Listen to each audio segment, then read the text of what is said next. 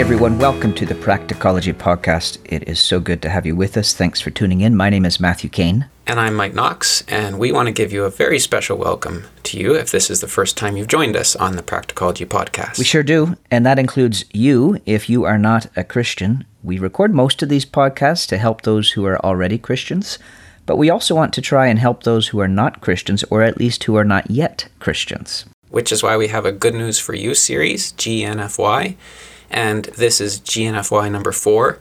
If you find this episode helpful, do feel free to go back and find some of the earlier ones, episodes 102, 110, 119. So where are we going in this episode? Well, imagine we can meet up for a good coffee somewhere, and that is something I would love to do right now, by the way. And we get talking about faith, and imagine you said, "Can you give me one good reason why I should be interested in Christianity?" It's a very good question, and I appreciate where it's coming from. I think a few generations ago, Mike, people wouldn't have needed to ask that question, perhaps, because back then there was more of a shared understanding that there is a God, and He's our judge, and there's an afterlife. And so the relevance of Christianity was pretty obvious to most people in our culture in the past. It didn't mean that everyone was interested in the Christian gospel, but everyone knew why people would be interested in the gospel. It helps you to be ready for the next life. Yeah, just to be clear, Matthew and I as Christians do believe in an afterlife and that the Christian faith is very relevant and pressing for that reason. But I want to stay with the question in the coffee shop, and let's say you don't believe any of that.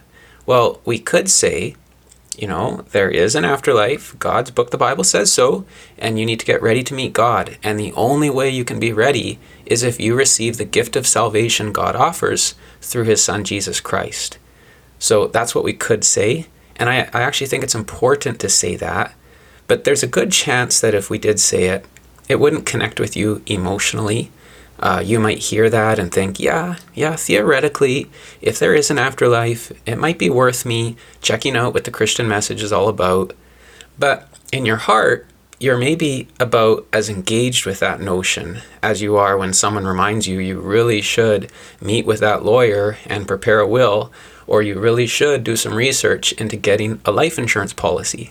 Right, so you're saying that tack isn't always the most appealing to people, it doesn't connect with people as well. So what's another tack we can take, Mike, that shows how the gospel does connect to people's hearts? Well, the Bible shows us that every culture has its soft spots. Spots that if you touch them, the room goes quiet and everyone takes notice. And a few years ago, I got to listen to a Manitoba youth choir. They were in town. They were really, really good. All their songs were super well done, and the audience was enjoying listening along. But when they came to their final song of the show, you could feel a difference settle into the room immediately. Something just changed in the room, and suddenly there was this awesome hush, and at the same time this powerful visceral response coming deep from inside everyone's hearts. And it wasn't that the choir sang this final song with more skill than they did the other songs. It was the song itself. It was the words, the message of the song. And, well, of course, you're going to want to know what song it was. It was the song, "This Is Me, This Is Me." It was easy to tell that when the choir sang this song, that even here in the small conservative rural town in Manitoba that I live in, that this choir was pressing a cultural soft spot for the crowd. Mm-hmm. And based just on what I recall of that song, Mike, that soft spot probably involves the topic of our identity. Is that right? Yeah, exactly. That whole idea of this is me. I'm going to assert who I truly am. I don't care what anyone else thinks about me anymore. I'm done with trying to conform to other people's conceptions of what I should be. I accept myself, and that's all that matters.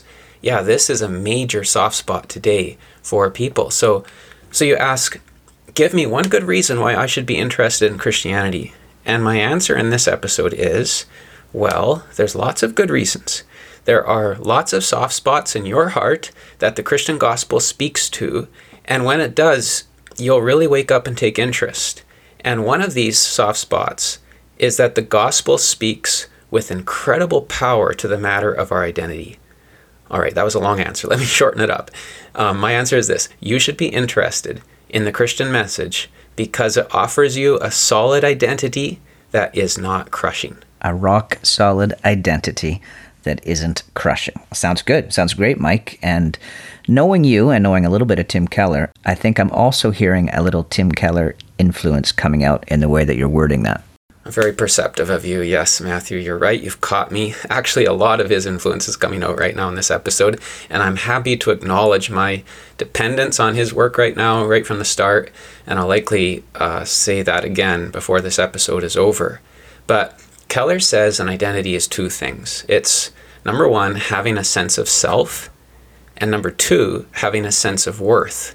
So just briefly, having a sense of self means that as I go through all the changes of life, from young age, middle age, old age, whatever, and the world fluctuates big time all around me, that all the way through I have this core sense of who I am, that I have this unchanging sense of self, that this is still me. But then secondly, the other part of that is a sense of worth, a sense of I'm accepted, I'm worth something, I'm loved, And this is such a soft spot for us today. It's what we're searching for, a sense of self and a sense of worth. I think of a friend I met at camp, a camp I was helping at, and he spent the entire week searching for identity. Every single day from the moment he arrived to the moment he got on the bus to leave, he was trying to talk other campers and counselors into giving him their name tags. He was a really hilarious kid, and he would do anything to get someone's name tag. He would climb a tree, he'd do push-ups, he'd give them his snack or whatever. And by the end of the day, sure enough, he would have probably 20 name tags pinned to his sweater. And I thought, this isn't just true of one camper at camp, is it? This is true of me too, and probably most of us. Every day of our lives, we're all working to try and get our identity. I really, really want to know who I am and get a sense of worth, that I matter, I'm important, I'm loved. Yeah, identity is huge for us. You're absolutely right. And we're searching for it. So, Mike, how would you say we try to get our identity? I mean, this boy at camp that you just referenced, he tried to get identity by climbing trees and doing push-ups. And I don't want to have to do push-ups to get my identity. So are there other ways of finding our identity?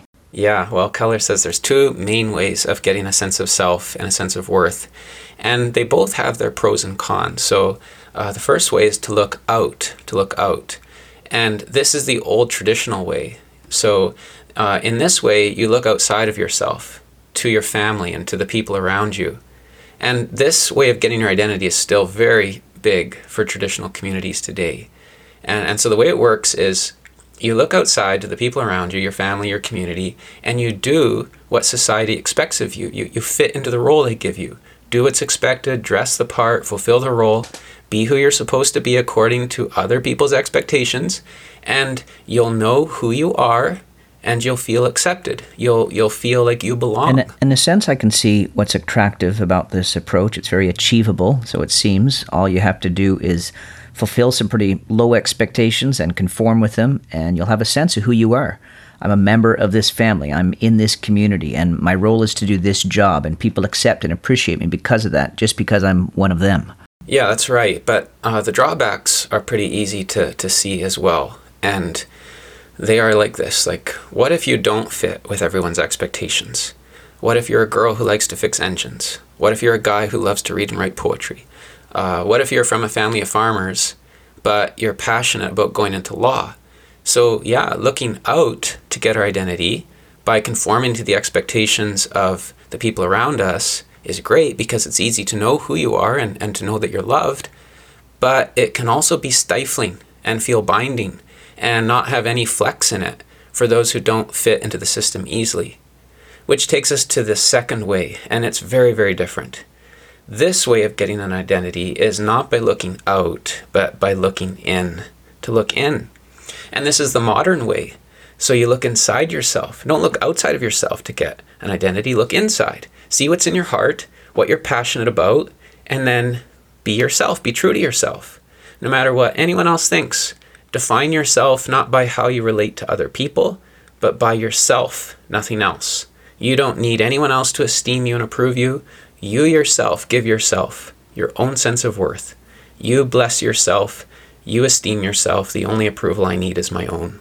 And Keller points out that you can actually see both of these ways of getting an identity contrasted in the song Where You Are in the Moana film. Moana's dad is telling her she needs to fulfill her duty to the community and be the island's next leader. And so there's all this pressure from people around her to conform to tradition and take the role you're given. That's the look outside approach. But then her grandma sings as well, and her grandma tells her to look inside. She says that if a voice inside Moana's heart whispers to her, that voice inside you is who you are. And this way very clearly makes up for the disadvantages of the traditional way, I can tell. I mean, instead of being forced to comply and fill a role that you aren't good at or interested in, there is almost endless freedom to pursue what you are interested in, what you are good at. And that's a good thing. We are individuals, and it's good to have freedom to pursue our interests in accordance with the way that we're all uniquely made. I have a suspicion, though, that there's also some big problems with looking in to get our identity also, aren't there? Yeah, there really are. There's lots of problems, but we'll just take time to talk about three of them. Number one, looking in to get our identity is very confusing. It's confusing. I mean, think about all the different things we wanted to be when we grew up, right?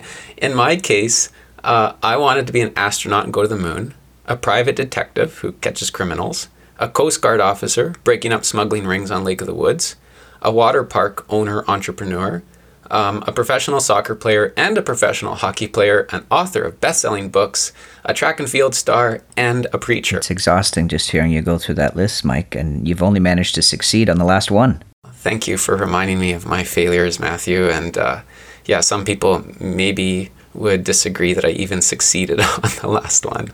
But, you know, I have a daughter who may have it worse even than me. And at one time, I can remember her wanting to be an astronaut on the moon, an opera singer, and a nun. Which, as I think about it now, might not be as contradictory as I first thought. You know, she could be a nun singing opera on the moon and no one would care, right? But the point is, looking inside to get my identity is super confusing. Why? Because I'm a mess, right? Moana's grandma talks about a voice inside her, and that voice is who you really are. But this assumes we're all neat and tidy creatures inside. The truth is we don't have one voice inside. We have lots of voices. And they're all saying a different thing, you know? We're filled with conflicting desires. A desire to be a nun and a desire to be in a love relationship, in the case of my daughter. So how do we know which voice is the real me? Which desire is the authentic one, as opposed to this contrary desire over here? And Francis Spufford puts it this way. He says, you are a being whose wants make no sense, don't harmonize, whose desires deep down are discordantly arranged, so that you truly want to possess and you truly want not to at the very same time. Good grief, I remember one of the last trips I made to go speak somewhere, and I was almost in tears trying to figure out which suitcase I wanted to take. Part of me wanted to take the bigger one, probably so I could fit in more books on the way home, and the other wanted to go minimalistic. And yeah, sure, I was really overwhelmed at the time and overstressed, but look, if I can't sort out my suitcase desires, how am I supposed to sort out my desires for who I'm supposed to be? And as I recall, you took the bigger suitcase, didn't you, to fit more books? Probably. But just to add to that too, Mike, our desires are not just conflicting, they're also changing at times, right? I mean, you mentioned the different jobs we want to have when we're young, and part of that is that our desires change from year to year and month to month, even from moment to moment. And that means if we base our sense of who we are and what we're worth on our inner desires, we're basing our very identity on a very shaky foundation. Yeah, that's such an important point, yeah. And you know, there's a second problem, Matthew. Not only is it confusing, but secondly, looking in to get our identity, it's impossible. It just doesn't work. So this modern way of getting our identity says, from whom do I get my sense of worth? Well, I just get it from me. I love myself. I affirm myself. And the only person's love and acceptance and esteem and value I need is my own. I am the judge who presides over myself and you know, declares myself worthy of existence. But this doesn't work. It's impossible. Let me quote from Tim Keller. He says, in the end, we can't say to ourselves, I don't care that literally everyone else in the world thinks I'm a monster. I love myself and that is all that matters. We need someone from outside to say we are of great worth. And the greater the worth of that someone, the more power they have to instill a sense of self and worth. Only if we are approved and loved by someone whom we esteem can we achieve any self-esteem. We need someone we respect to respect us. We need someone we admire to admire us. Even when modern people claim to be validating themselves, the reality is always that they are socializing themselves into a new community of peers, of cheerleaders, of people whose approval they crave. It's actually such a good paragraph, listeners. I encourage you to hit that back arrow to go back 15 seconds a couple times and listen to that again and think about it and process it. It just rings so true. And just to give an example of how impossible that situation is, I mean, let's say the in crowd at school are all listening to mainstream music right now. And you think, that's pathetic. Everyone's listening to the same mainstream artists. I'm not that kind of person. I'm the kind of person who listens to artists who are on the edge, who no one else even knows about. But your music choices in that instance are not you being you. It's not you looking inside, seeing your music desires and how they're so different from everyone else, and you follow those desires, not caring that most people haven't even heard of these musicians. What's really going on there, I think, is that there's a different group whose approval and affirmation matters to you. It's the group of people who are even more elite than the in crowd. You're wanting to identify yourself as someone musically elite, someone connected, someone who listens to musicians before they become stars. And then if they do hit the limelight, you can turn around and say, yeah, I've been following that person for years now, right? Yeah, totally. And, I see the same in myself with shopping, shopping for clothes or books or devices or even for cars. Not so much the cars for me, but this is very pervasive. We think, I'm expressing my unique individuality here. I'm being true to myself. I'm dressing and driving in accordance with who I am. But the reality is we're actually dressing and driving the way some marketers and some capitalist business guys are telling us to dress and drive. We cannot free ourselves from the need for outside validation. And that takes me to the third problem with looking in to get a sense of self. And it's crushing. This is crushing. I was talking to a grade 12 student about this as she was telling me about how hard it was to figure out what to do with her life after high school. And she was saying that, sure, yeah, there's a lot of freedom to go into whatever you want to go, but there's this catch. And it goes like this. You make something of yourself. You can be anything you want, girl, but boy, oh boy, it better be good, right? You can be anything you want, but boy, it better be good.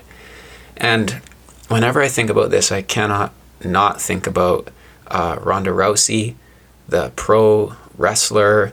I think she was like 14-0 or something like that. She was unbeaten. She was the best in the world. But then she lost one fight. Okay, so she had one bad day. She lost one fight. And this is what she says. She says, honestly, my thought in the medical room, I was sitting in the corner and I was like, what am I anymore if I'm not this?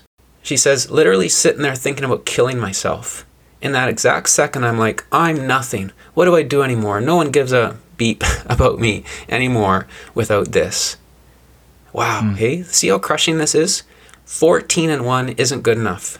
When your sense of worth rests on your performance, it's all resting on you. You have to win. You have to succeed. And if you don't, you're nothing.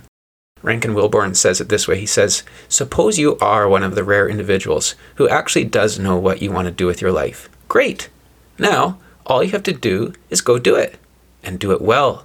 And keep it up.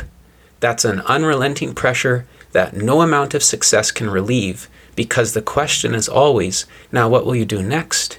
And if you don't make it, or can't make it, it's all up to you, and you fail, then who do you have left to blame?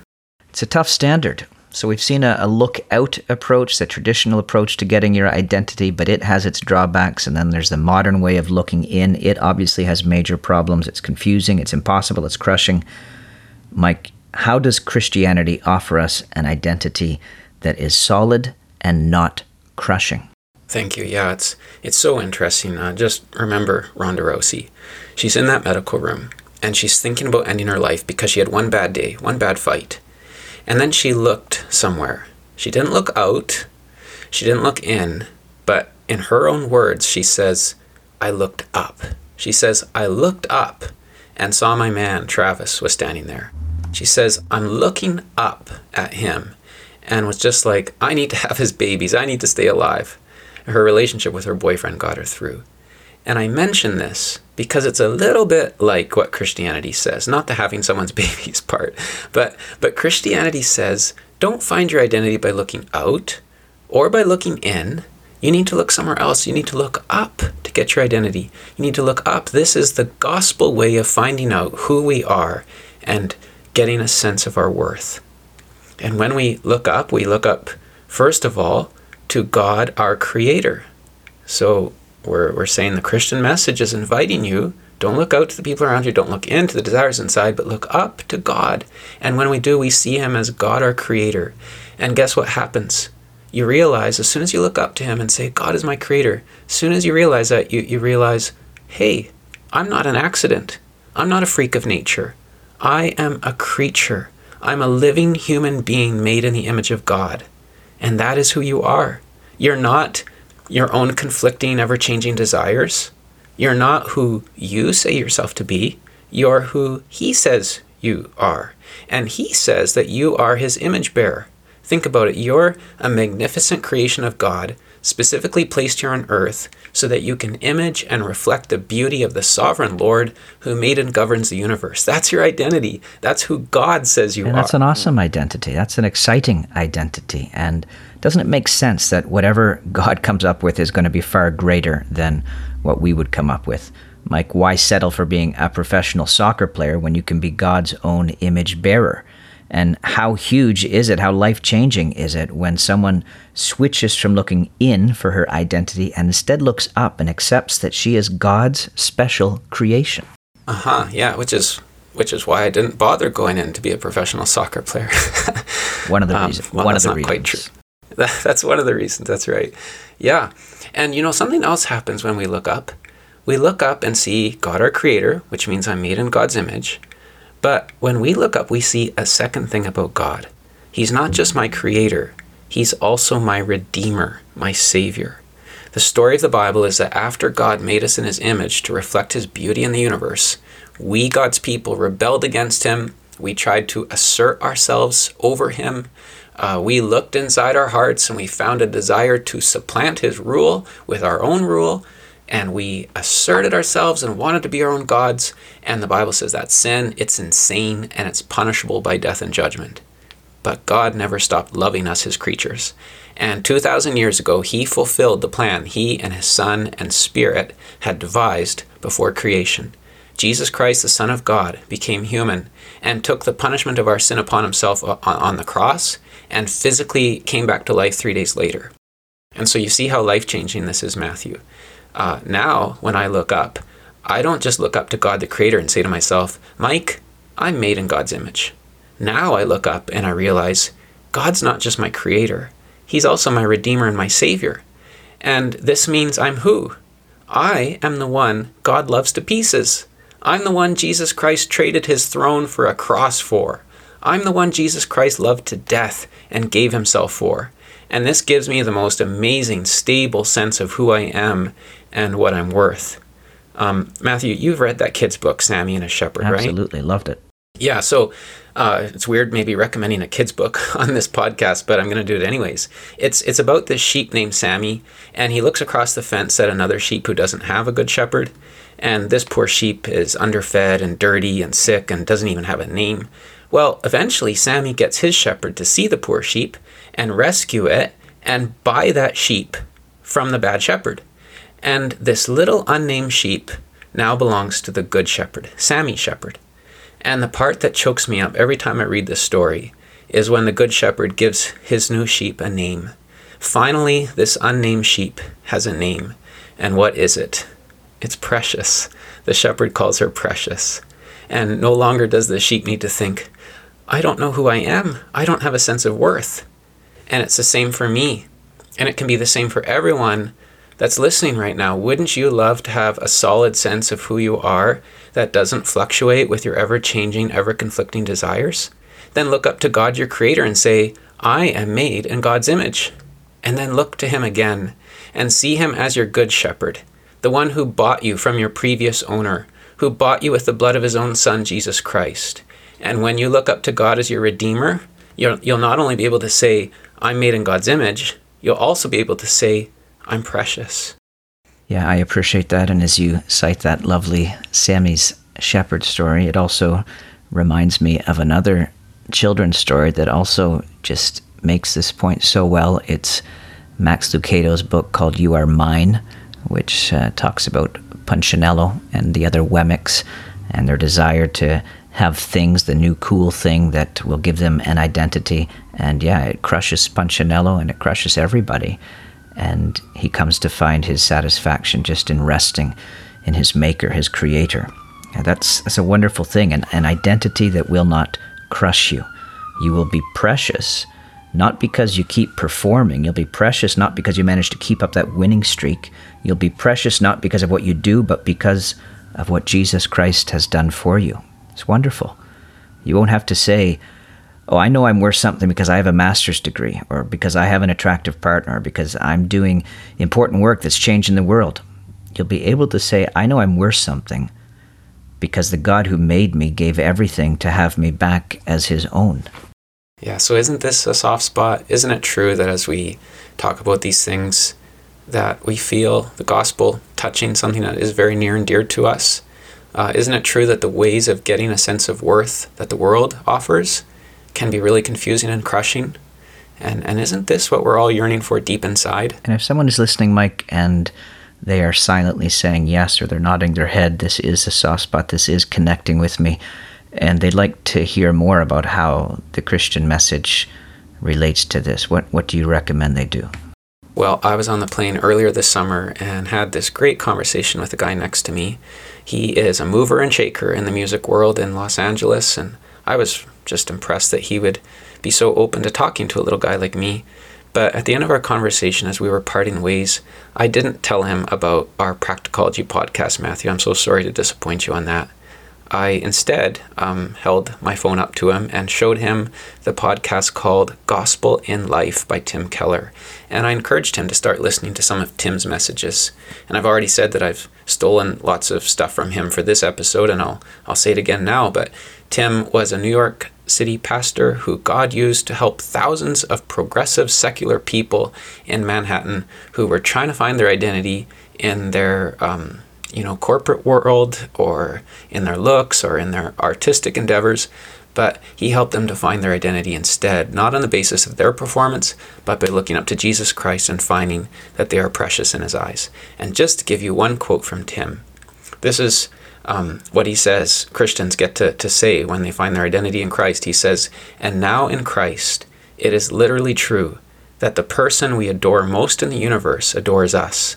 In the eyes of God, in the opinion of the only one in the universe whose opinion ultimately counts, we are more valuable than all the jewels that lie beneath the earth." Wonderful. And I think of a man in the Bible named Paul, who was a great enemy of Jesus Christ. He had been named Saul at that point, and then his name was later changed to Paul. One day he looked up and discovered that Jesus Christ loved even him this way.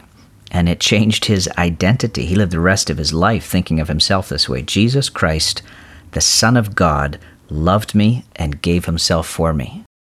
Well, thank you again for taking time to be with us in this episode. And guess what? We have another great big thank you to make, and it is to Allison Flint, who manages our social media for us and schedules all of the episodes that come out and makes it so that it'll show up in your podcast app or feed or whatever.